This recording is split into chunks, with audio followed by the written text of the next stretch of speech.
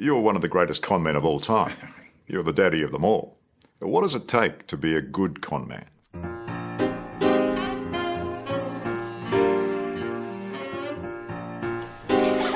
Quiet down, people.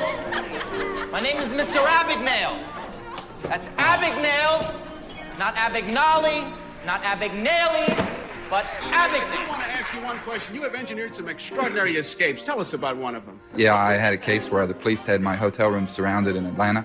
I went out the back door and I had a suit on. As I stepped out the back door, two officers came around the corner and they said, "Hey, you, hold it." And I just turned around to him and said, "My name is Davis, FBI." And they said, "Oh, excuse me, sir." And I sent him around back front. I had no fear of being caught because of my being an adolescent. I didn't think about the consequences. You know, when I sat in front of a bank with a check in New York, I didn't say to myself, I'm going to go in the bank and here's the plan. If they say this, I'll say this. If they do this, I'll do. I just went in and did it.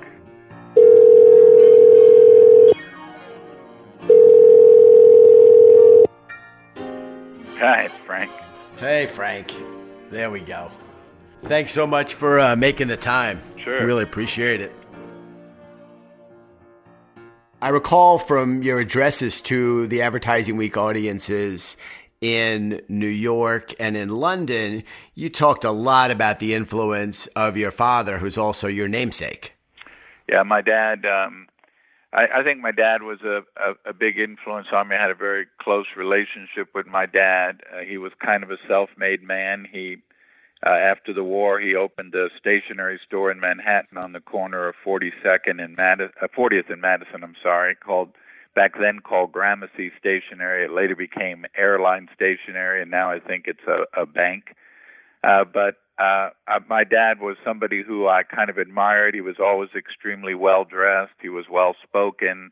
So I kind of took after my dad in that way. I've kind of followed him in his mannerisms and the way he presented himself and the way he dressed and et cetera. And did you think he was portrayed well? Did you, in the film, that must be both difficult, and I know you had a cameo in Catch Me If You Can, but do you think the casting of your dad and Christopher Walken and your mom Paulette, did you think that they got it pretty right? Well, I think they did on my mom, no question about that. I think Christopher Walken, who I'm a huge fan, is an amazing actor. He did a tremendous job portraying my dad. He was nominated for the Academy Award for that film and the Best Supporting Actor.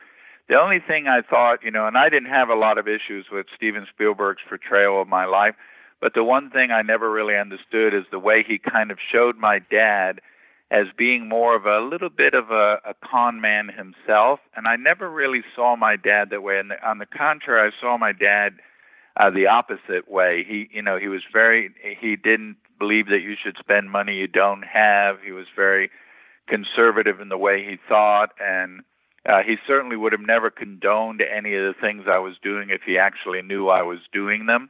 So, in real life, and I never saw my dad after I ran away from home at 16. In the movie, they had me going back to see my dad, and Steven Spielberg felt that was important for the audience to know the relationship I had with him.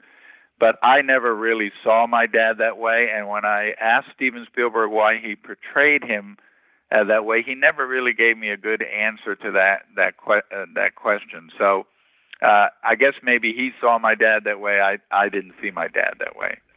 So he took a little license. Yes. And you said you never saw your dad after you ran away from home. Your years from 15, 16 to roughly 19 were, shall we say, incredibly rich. And I guess it all began with a gasoline credit card that you had just to try to get some extra money to go out and date girls. Yeah, I always, from a very young age, was always looking for loopholes and always saw things other people didn't see and thought of things that other people didn't think about. So one of the things is my dad allowed me to buy this 1952 Ford, and I was 16 years old and just gotten my junior driver's license, and he said, "I'll give you a gas credit card." I'll never forget, it was a mobile credit card, and he said, "You can use this, but you're responsible for the bill." And I had a part-time job during the summer, so He said, as long as you pay your own gas bills. Well, then after a couple of months, my father got a bill from Mobil for a couple of $1,000. And of course, Mobil contacted my dad and said, we don't understand what's going on here. We don't understand how you could have a bill this high. There have been numerous purchases of tires and batteries, and we don't understand how this happened. So my father explained, I don't know either. My son has that card. And I remember they said to my dad, if you let us talk to your son, we're willing to let these charges go, but we want to know what's going on. So my dad made me sit down with the people from Mobil, and they basically, I said to them, look, I go in the gas station, and I say to the gas station owner, I'd like to buy these 4 tires. So he says, great, and he takes them down off the rack. I give him the credit card. He looks in the book to see if the number's a stolen card or anything, or he might call it in. But either way, when he's done, he said, okay, the tires are $150. I said, well, look, you know what I'll do? I'll sell you these tires back for $50. So you'll get $150 from Mobil, and you'll make a profit, and I'll get the $50. And everybody did it. I never had one gas station owner say to me, I'm not doing that. They said, yeah, sure. And that was one of my first things. Oh, my gosh. So I want to talk about, I'm sure, what is the great joy in your life, your wife, Kelly, who you've been married to for so long, and your 3 boys. And I don't want to retell the whole Catch Me If You Can story. I think everybody has seen it and read your books. And so, but when you look back on that period, that 16 to 19, give or take, is there one particular memory, one particular incident that comes into your mind that you might, give yourself a little wry smile every now and then? Yeah, I think, I did so many things that were just because they were an opportunity. For example, even the pilot, I had no desire to be a pilot or get on board planes, but I was coming down 42nd Street in front of what used to be the Commodore Hotel, and I saw this airline crew from Eastern Airlines step out, and I thought to myself, wow, if I could get one of these uniforms, then I could go in these banks as a pilot. It would be so much easier to try cashing a check than me going in there just as me to cash a check. And, I was able to obtain the uniform, and then I found it was like night and day. I'd walk in the bank. They immediately said, certainly we can cash your check. And I realized the power of that uniform. And then one day I was out at the TWA ticket counter at JFK, which Steven Spielberg did a good job of portraying this part. And I basically said, I'd like to buy a ticket. I'm going here. And the girl said, well, are you buying or are you riding? I said, I don't understand. Are you buying the ticket or are you going to ride the jump seat? I said, well, no, I'll ride the jump seat. And then I realized that I could fly all over the world for free by riding in the jump seat. Everything I did was more of the opportunist. I never premeditated anything. It was just that I fell in place and saw something. For example, I'd gone into a bank in Chicago to open a checking account. And back then you could open an account with $100. And I gave her the phony Pan Am ID I had. And the new accounts person said to me, okay, we'll be sending you your printed checks in about 2 weeks. And you'll get those with your account number and printed information, deposit slips, etc. So being young and inquisitive, I said, well, let me ask you this. What if I wish to make a deposit tomorrow? Oh, not a tough problem. You see the table in the lobby with all the forms on it? Just go over there and help yourself to a blank deposit slip and then write your account number and I just gave you and use those to get your printed ones. So I walked over and I took a stack of them and I went back and I kept sitting in my hotel room and saying to myself, I wonder if this would work. So I went out and bought what was then called a Burroughs 1000 magnetic encoder. It looked like a big green calculating machine. And I basically encoded my account number they had signed to me from the bank. And then I went back to the bank the next day and put them on the shelf. And everyone who came in put their money directly in my account. So, I mean, I didn't know it would work, but it was things like that I did. And when you went to ostensibly... the money, there was like $40,000 in their account. Oh, my gosh. So you went initially back to that airline counter to buy a ticket. She offered you a free seat. I guess the pilots referred to as deadheading.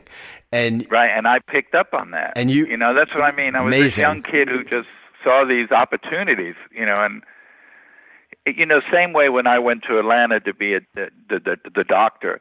I didn't go to Atlanta say I'm going to go there and impersonate a doctor and work in a hospital.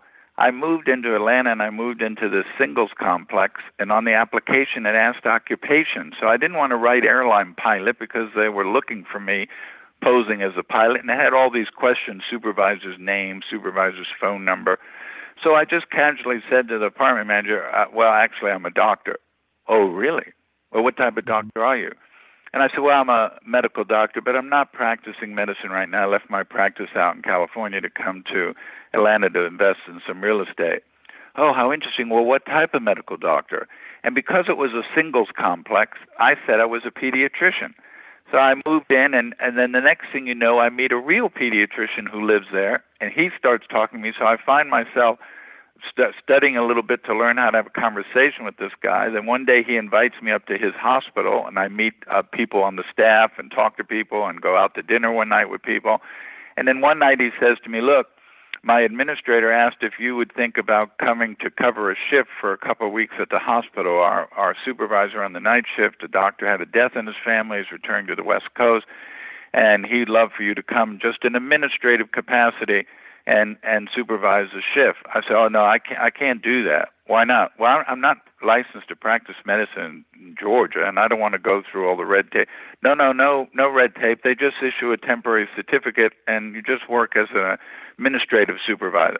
And so I did it to see if I could get away with it. I think I was always smart enough to realize that I could only get away with it for a short time. I was smart enough to know you're not going to get away with this forever. And I think, people say you were brilliant. I wasn't brilliant. I was a youngster, and I had no fear of being caught because of my being an adolescent. I didn't think about the consequences. When I sat in front of a bank with a check in New York, I didn't say to myself, I'm going to go in the bank and here's the plan. If they say this, I'll say this. If they do this, I'll do. I just went in and did it.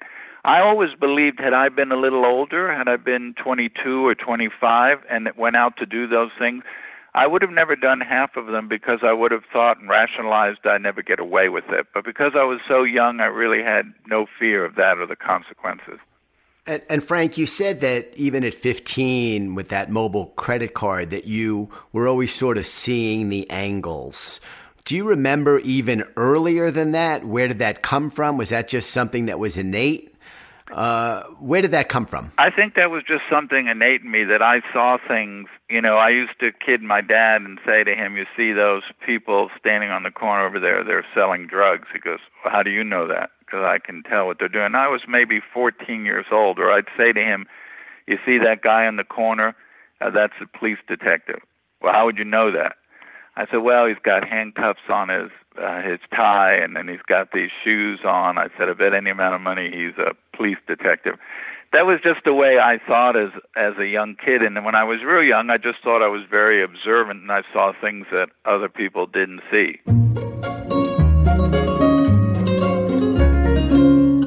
And from Bronxville to New Rochelle, your life as a kid and a teenager like any other kid? Yeah, I think so. And though I always enjoyed the company of older people. For example, if my dad and mom had people over that were their age, instead of me being outside playing with their kids, I was inside listening to them talk. I always was more interested in being around adults than I was interested in being around kids my age. Okay, interesting. And Frank, you talked about, knowing to get in and out relatively quickly, that you could carry things on for just so long. I know you were once in a plane and they offered you the opportunity to fly the plane at 30,000 feet, and Yeah, now actually what happened was it was a BOAC, now British Airways flight, and I was flying from New York to London, and I was riding basically in the jump seat. And at some point, after we were above 35,000 feet, the captain said, I'm going back to get a coffee. Would you go ahead and take my seat? Well, I was stunned by that, and I thought to myself, what do I do? So I basically slipped into the seat and put the seatbelt on, but I knew the co-pilot was there, and I knew the flight engineer was there, and I was prepared had the co-pilot said, well, you know what? I think I'm going to go back and go to use the restroom. I would have said, no, wait, I have to tell you that I'm not a pilot. And I would have confessed everything, but that didn't happen.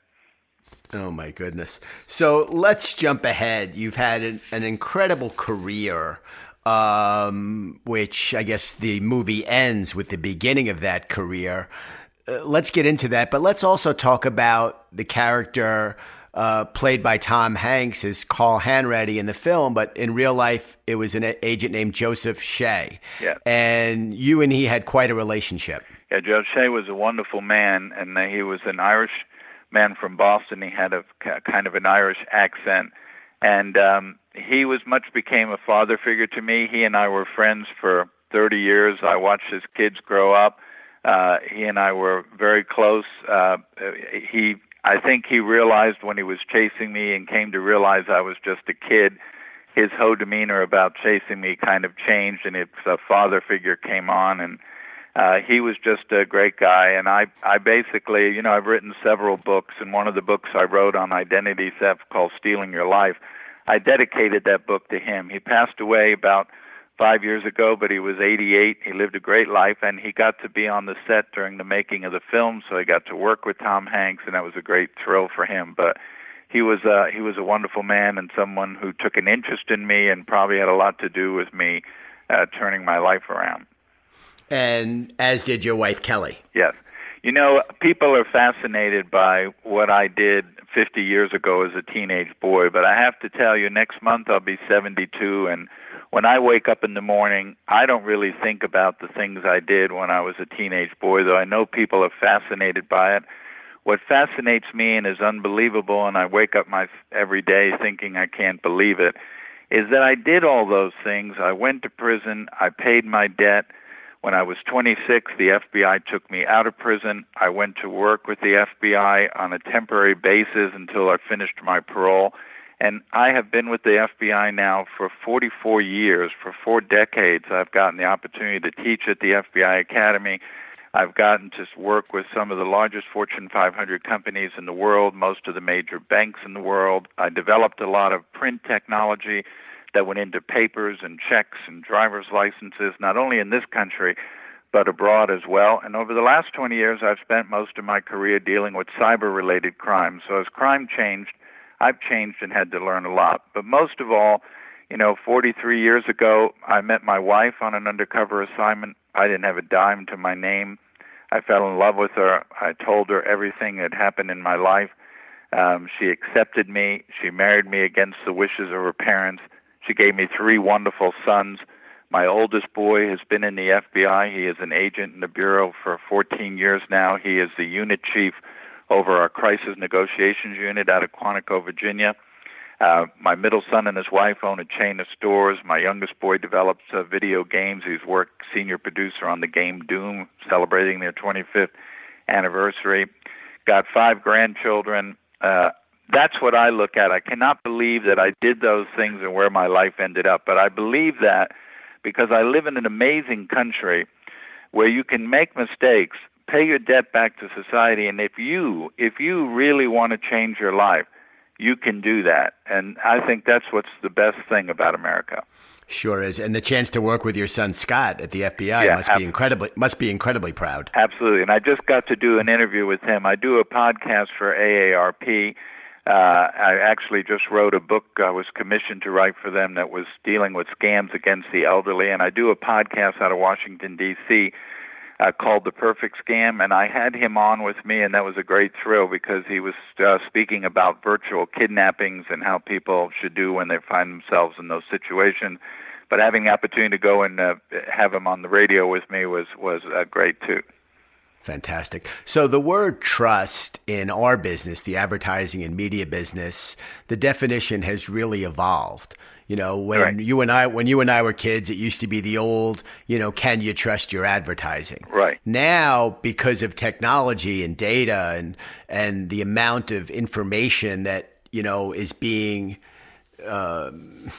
taken from us willingly, every time we go onto a site, we are, when we accept terms and conditions, I don't know that anyone's ever read the 18 paragraphs in a 2-point font, below it, whether it's buying a plane ticket or making a restaurant reservation.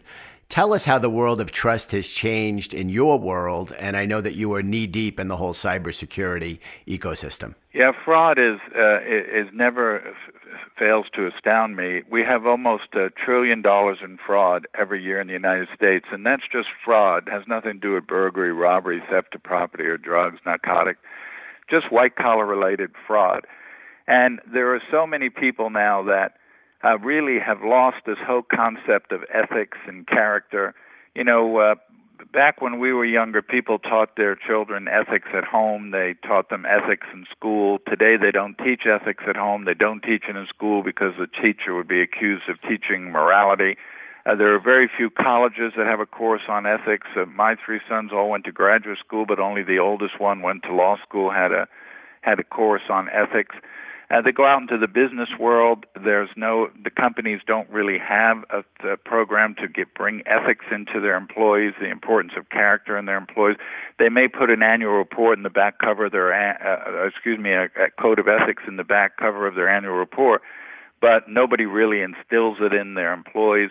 So I think we live in a day today where people are more, because they have that lack of ethics and character in their makeup, they're more willing to cheat somebody as long as it makes them whole or makes them better, and they're willing to bend the rules as long as it makes them better. And I think today you have to be a little smarter business person, and you have to be a little smarter consumer than you did, say, 25 years ago. And when you were just talking about contracts, one of the things I mentioned to people all the time, there was an app that came out called FaceApp, which basically about a year ago said, you sign up for this app and you show me a picture of you at 30, then I'll show you what you look like at 40 and what you'll look like at 60.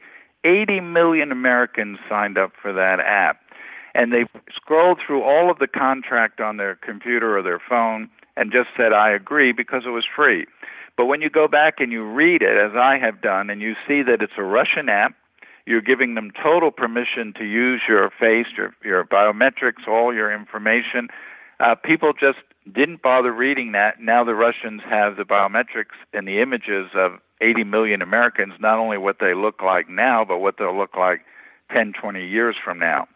So I think it's the same thing today. You know, people don't pay a lot of attention, don't take the time to read the fine print, and the people on the other side of that know that.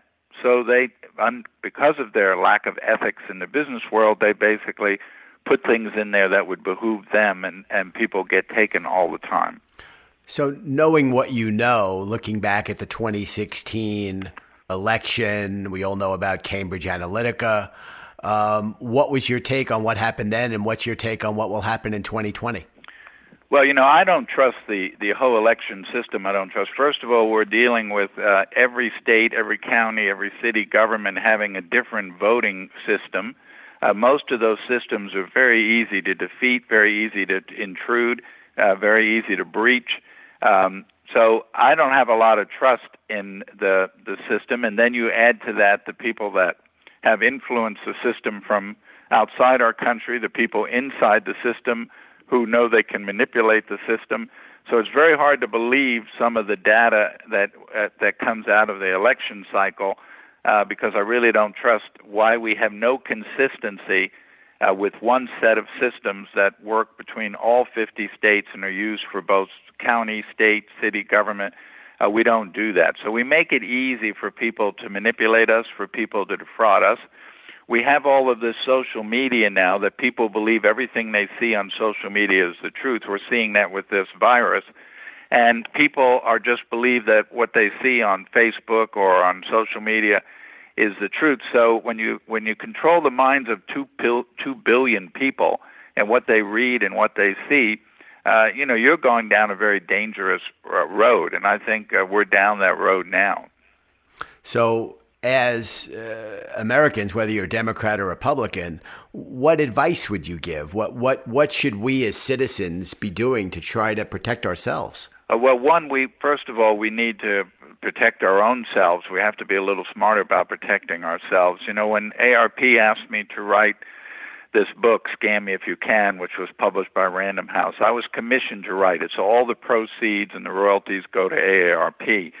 But I looked at every single scam there was. And ARP said to me, I want you to look at scams against millennials. I want you to look at scams against seniors. I want you to look at scams against investment bankers, Bitcoin, cybercurrency. And I did just that. One, I was amazed when I finished writing the book that millennials were scammed more often than seniors, but seniors lost more money. And what I found is that most people are basically honest. And because they're honest, they don't have a deceptive mind. So when they get that phone call or they get that email, they believe it to be the truth unless someone has taught them otherwise. And this is why I've always believed that education is the most powerful tool to fighting crime. So whether I'm training an FBI agent or I'm training a banker, I'm basically simply saying to them, here's how these scams work. This is how you recognize the red flags. And when you see them, you'll know them. But you have to give people those tools. And we do a very poor job of doing that in this country, and that's one of the reasons that people fall for all of these scams. But let's give AARP credit for trying to help their own members and protect them. Yeah, AARP did an amazing job. About 5 years ago, they contacted me and said that they had sent a survey out. You know, they have a little under 38 million members. They're the largest organization in the world. And they basically said, we surveyed our members, and we thought and asked them what are the things they were concerned about. We assumed they'd come back and say health care and Medicare, and came back and said they were worried about being defrauded, having their identity stolen. So they came to me and said, we'd like you to work with us in developing training programs and educational materials to help them do that. And I've been doing that for 5 years. I'm their ambassador to their brand, which deals with all the issues involving fraud. And that was the purpose of writing the book. But they were concerned about everybody, not just seniors. And they understand the importance of educating and getting that message to the people so they understand when these scams are being perpetrated against them. So for those our listeners on Great Minds, if there were one or two things that every one of us should do to better protect ourselves, what would those things be? Okay, first of all, if you are on social media, and I'm not on any social media, but if you tell me on Facebook where you were born and your date of birth, that's 98% of me stealing your identity. That's what we refer to the keys of your identity. So you never want to tell someone on Facebook where you were born and your date of birth. Why? Peel a layer off the onion there. Tell us why. Because those are the two pieces of information I need to find everything else out about you. If I know those two keys, all the rest I can find out by just simply doing simple research. So I need tools to start, or what we refer to as keys to start that.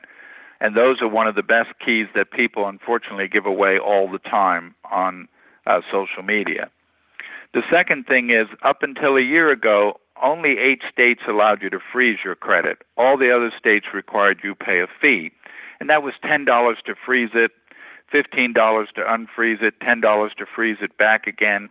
That was multiplied by 3 times because we have 3 credit bureaus, Equifax, Experian, and TransUnion. So that was costly, and for seniors, extremely complicated. So Congress passed a law prohibiting credit bureaus from charging you a fee to freeze your credit, the law recognizing that you have the right to keep your information private. So under the new law now, anyone can freeze their credit. All you have to do is go to the Google box on your computer and type in, how do I freeze my credit? Once you freeze it, it's frozen. Nobody can see it. You can unfreeze it, freeze it 1,000,000 times. There's no cost. You have to be 16 years of age or older. So I tell everyone, freeze your credit, especially older folks like seniors, where I say, look, you're 76 years old. You own your house. You own your cars. You have your credit cards. You're not out trying to get credit. Freeze your credit. And even if you're a younger person and you froze your credit, you apply for buy an automobile, you unfreeze it to the car dealer so you can get a car loan, but then you freeze it back. So I tell everybody to absolutely freeze your credit in today's environment. The third thing is be very careful when you go out and write a check today, and a lot of people still write checks.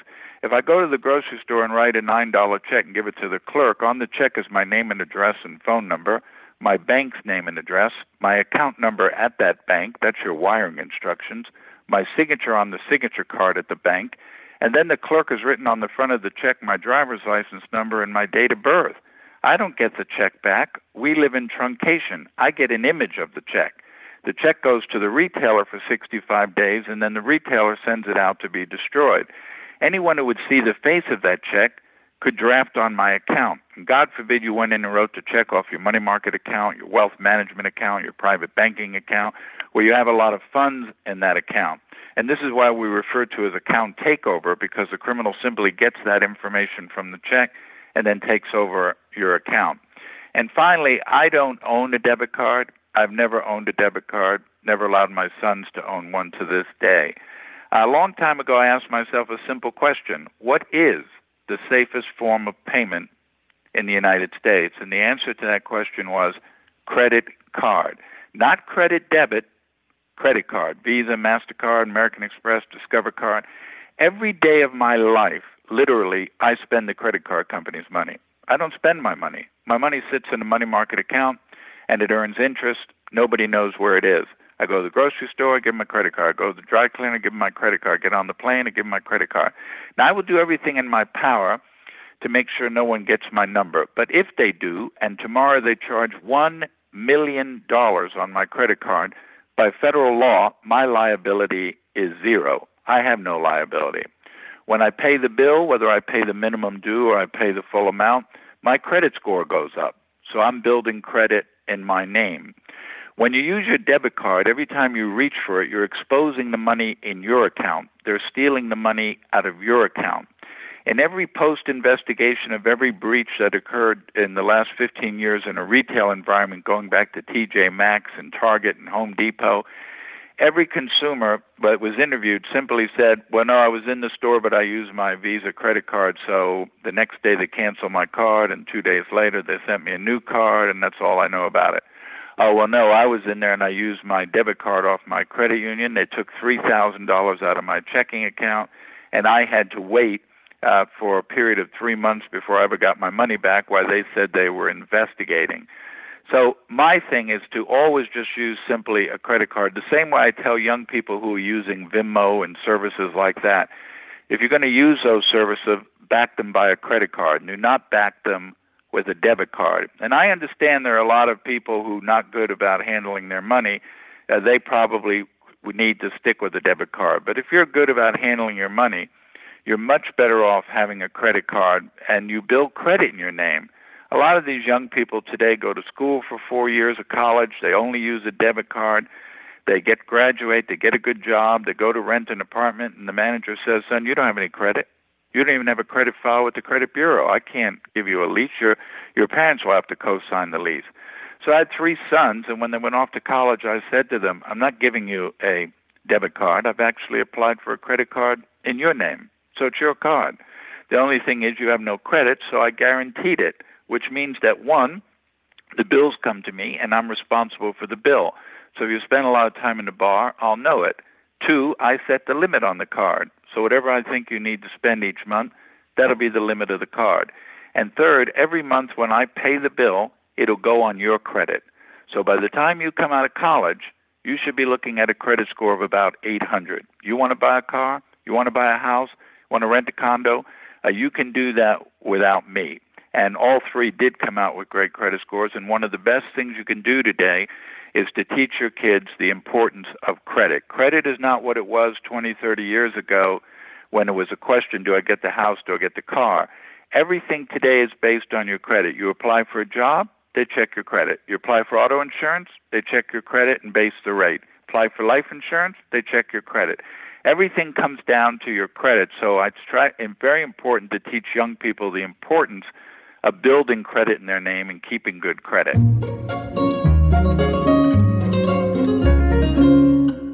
Frank, but let's wind down. I'm going to ask you one just to go back, and I loved hearing the story of when you and Kelly met and hearing about Scott, Chris, and Sean. There were so many wonderful stories about you. I went back and watched some of the old clips when you were on The Tonight Show with George Carlin. Give us one that is a story that's out there that's not true, and give us one that we don't know that might be true. I think basically, I think Steven Spielberg did an amazing job of telling the story. He loved the redemption side of the story, and that's why he wanted the world to know it. It was the first time he had made a movie about a real person living, and he had owned the rights for many, many years. And when Barbara Walters asked him why he waited so long to make the movie, he said, "I wanted to see what the real Frank Abagnale did with his life before I immortalized him on film."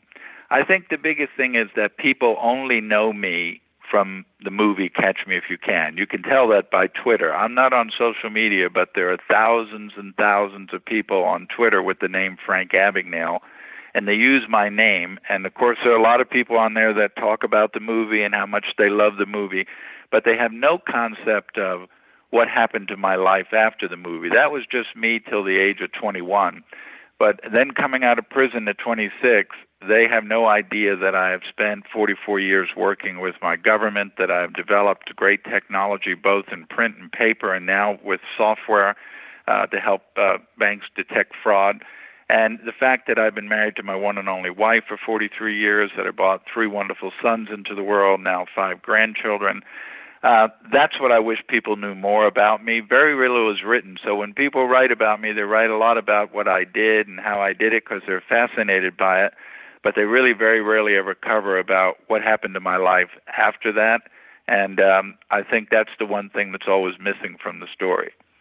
Well, listen, it's a quintessential American story of redemption and a life well lived, and to have heard you speak, and one of our young guys who's with us now was a runner with a microphone when you spoke at the British Academy of Film, Television Arts with us in London in 2013, 2014, and the impression that you make upon those who are fortunate enough to hear you speak, and who hear not just the stories of 50 years ago, but the stories of the last 50 are incredibly inspirational, and I can't thank you enough. I appreciate that very much, Frank, Matt. Last question, Frank, and then we'll let you go. So on Great Minds, we love to ask all of our guests, what are the great minds that you look to that inspire you? And it could be past or present. Anyone that comes to mind? Well, thank you for asking me that question. In the hundreds of interviews I've done around the world over the last 40 years, nobody's ever asked me that question. And the truth is, without hesitation, I have to say my wife, Kelly. I have been married to her for 43 years. Please understand that I met her in Houston, Texas, when I didn't have a dime to my name. I had been out of prison for a very short time. When I told her everything about me and who I was, against the wishes of her parents, she married me because she knew, I think, that I loved her. But most of all, she saw something in me that a lot of people didn't see, and she knew that I could do a lot of good things with my life. I was very impressed with my wife at the time because she came from a family, didn't have a lot of money. She worked from the time she was 16 years old to pay her way through college and ended up getting her master's degree. She paid for that all by herself, no loans. She bought her first car. She paid her own car off by herself. She was the most honest person I had ever met, and I was so amazed by her ethics. And in 43 years I've been married to her, I've never known her to tell a lie or even try to tell a white lie. She's just been an extremely honest person, and that's so much wore off on me. And then, of course, brought me 3 wonderful boys into the world. And, I had to travel a lot in my life. I've had to travel 3 days on average every week. I've had to go overseas sometimes for 3 and 4 weeks. But she made sure that she took care of my boys, that she instilled in them about character and ethics and the importance of being honest in everything they did. And they turned out to be just wonderful sons. So I can't imagine anyone in my life who's been more of an influence on me, who has helped me in my life. And I am where I am today without a shadow of a doubt because of the love of a woman and the love of my wife and the faith she had in me and the partnership we've had for the last 43 years. Fantastic. Well, Frank, many, many more years of good health to you and your family, and thank you so much for joining us on Great Minds today. Thanks, Matt, for having me. Okay, buddy. Thanks. Bye. Bye-bye. Bye-bye.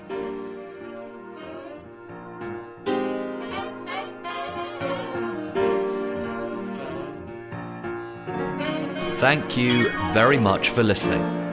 And for more content just like this, visit advertisingweek360.com. Production on this episode was by Jack Hirschman and Brendan Porter. And original music was by Ian Levy.